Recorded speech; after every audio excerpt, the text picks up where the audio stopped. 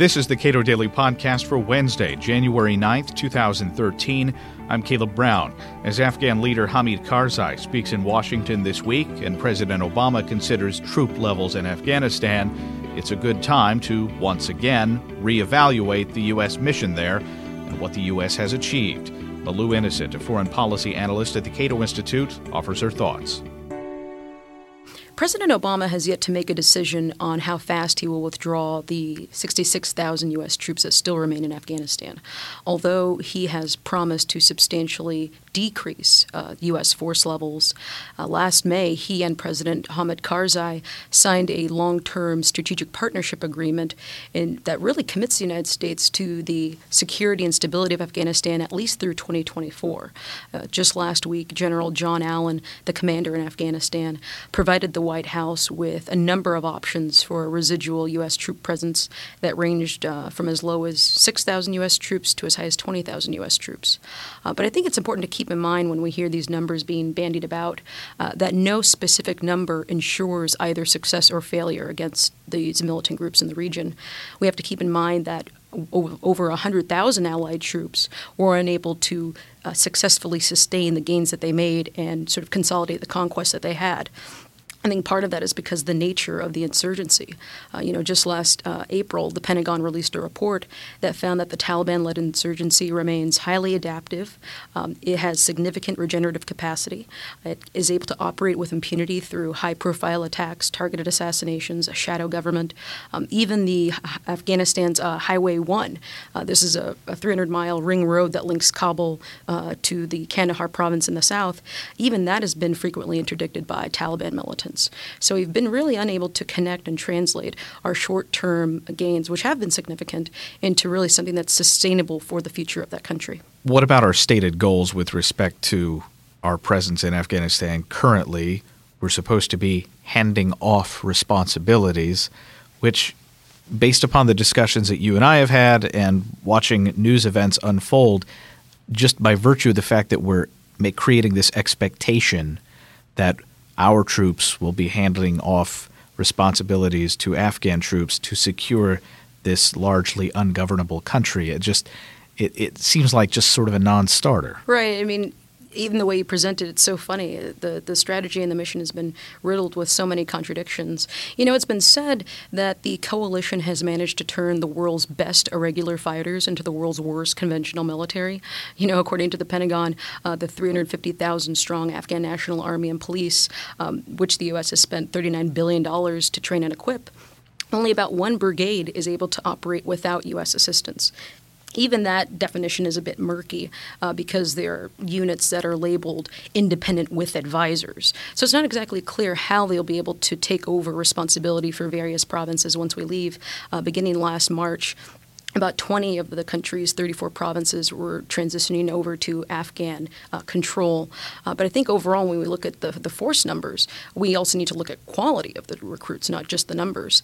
Attrition rates are high, professionalism is extremely low. And also, many of the coalition forces see Afghan National Army recruits as unmotivated, highly dependent, and really making very little substantive progress. Also, just last October, the International Crisis Group found that there are very powerful patronage networks within the upper echelons of the Defense and Interior Ministries, and this has fragmented both the officer corps and the rank and file. So you have a situation where there are many number of Afghan Army and police force members who are fighting for their specific factions and not for the country as a whole. So there are many problems in terms of trying to create a government and a professional military that's suitable for our interests, while at the same time meeting the needs of the Afghan local people. On May 21st, 2002, Republican and Democratic lawmakers passed what is known as the Afghanistan Freedom Support Act, pledging to advance a broad-based, multi-ethnic, gender-sensitive, and fully representative government in Afghanistan. To the extent that this country can be governed at all, to the extent that the values that largely govern this country in the hearts and minds of people who live there represent what are clearly Western values. What are we to take away from our efforts over the past 10 years at trying to implement these goals? Well, certainly the efforts have been well-intentioned. There was a great deal, I would say, of even altruism in terms of U.S. strategy and the America's civilian military mission to try and revamp the Afghan society to equalize gender relations. And certainly, compared to 11 years ago, access to primary education, access to health care have all vastly improved, without question. Aside from the fact that we didn't go into Afghanistan to build schools or pave roads, if we look at the overall effectiveness of civilian aid programs, it's been a pathetic and utter failure. Afghans themselves lack the economic resources and the technical expertise necessary to take over the programs and infrastructure once we leave. Even the World Bank has warned that after 2014, the Afghan government may collapse because it's so dependent on foreign assistance. So we see this very weak correlation between foreign assistance and creating a sustainable, developed nation state in Afghanistan. I think overall what we've seen is sort of many problems. It's sort of even difficult to know where to begin. Some would say it's the problem of development contracting, in the sense that the State Department and the U.S. Agency for International Development, they outsource development and reconstruction contracts to for-profit firms. And what inevitably happened is that, these contracts were given out independent of the quality of the services provided. So there'd be roads built without being used. There'd be schools built with no teachers to staff them. Many times even the local contractors, and of course these contracts were subcontracted and subcontracted and subcontracted, that they just didn't even listen to the local Afghans themselves. In certain areas where Afghans were asking for wells, they were instead given solar panels for street lighting. And, in parts of this country, people used dung and straw for fuel. So they would take the wire, copper, and the metal and the solar panels to use for their own purposes, and even take cement that for recently paved roads and use it to reinforce their homes. So we really did lack the cultural knowledge, and as a result, billions of dollars have been wasted, unfortunately. What can we say of the hostility with respect to the Afghan people, such as they exist, with continued U.S. intervention there? I think it's divided. I think it's fairly mixed. I think you'd find many Afghans are quite ambivalent about the continued U.S. troop presence and the international military presence. There are certain folks, I think, in the cities and especially in the capital who are more Western-oriented, who have either lived outside the country and come back, and they are certainly proponents of a continued foreign troop presence. If you go mainly into the rural areas where 2/3 of the country does live, I think you'd find a little more resistance to a foreign occupying force. And of course, there's a bit of, they may be resistant to accepting a foreign troop presence, but also they understand that the Taliban might be worse, so they cooperate with the United States and coalition forces only temporarily, but then they fear reprisal if they stick their necks out too far. And also, the writ of the Afghan government beyond Kabul remains very weak. So even if we sort of push the Afghan government into certain areas, it lacks the ability to sustain that progress or the presence in certain areas, especially when you consider the presence of local courts is very much absent. And so many local Afghans have to rely on a local district mullah who doubles as a Taliban operative to adjudicate their judicial disputes, whether that be over property or property lines. And so many areas of the country where there's an absence of the Afghan government, even if we had tried to go into those areas, especially in Helmand and Kandahar and in the south, we've been unable to sustain those gains. So I think it's a bit ambivalence amongst the Afghan people, and it's difficult to sort of pin down what one Afghan thinks. But certainly I think over the last year and a half or so, there have been a number of high-profile incidents that have served to sort of agitate the Afghan people. When we saw the incidental burning of Qurans, the urination of U.S. troops on the Taliban corpses, the behavior of expatriates in the capital.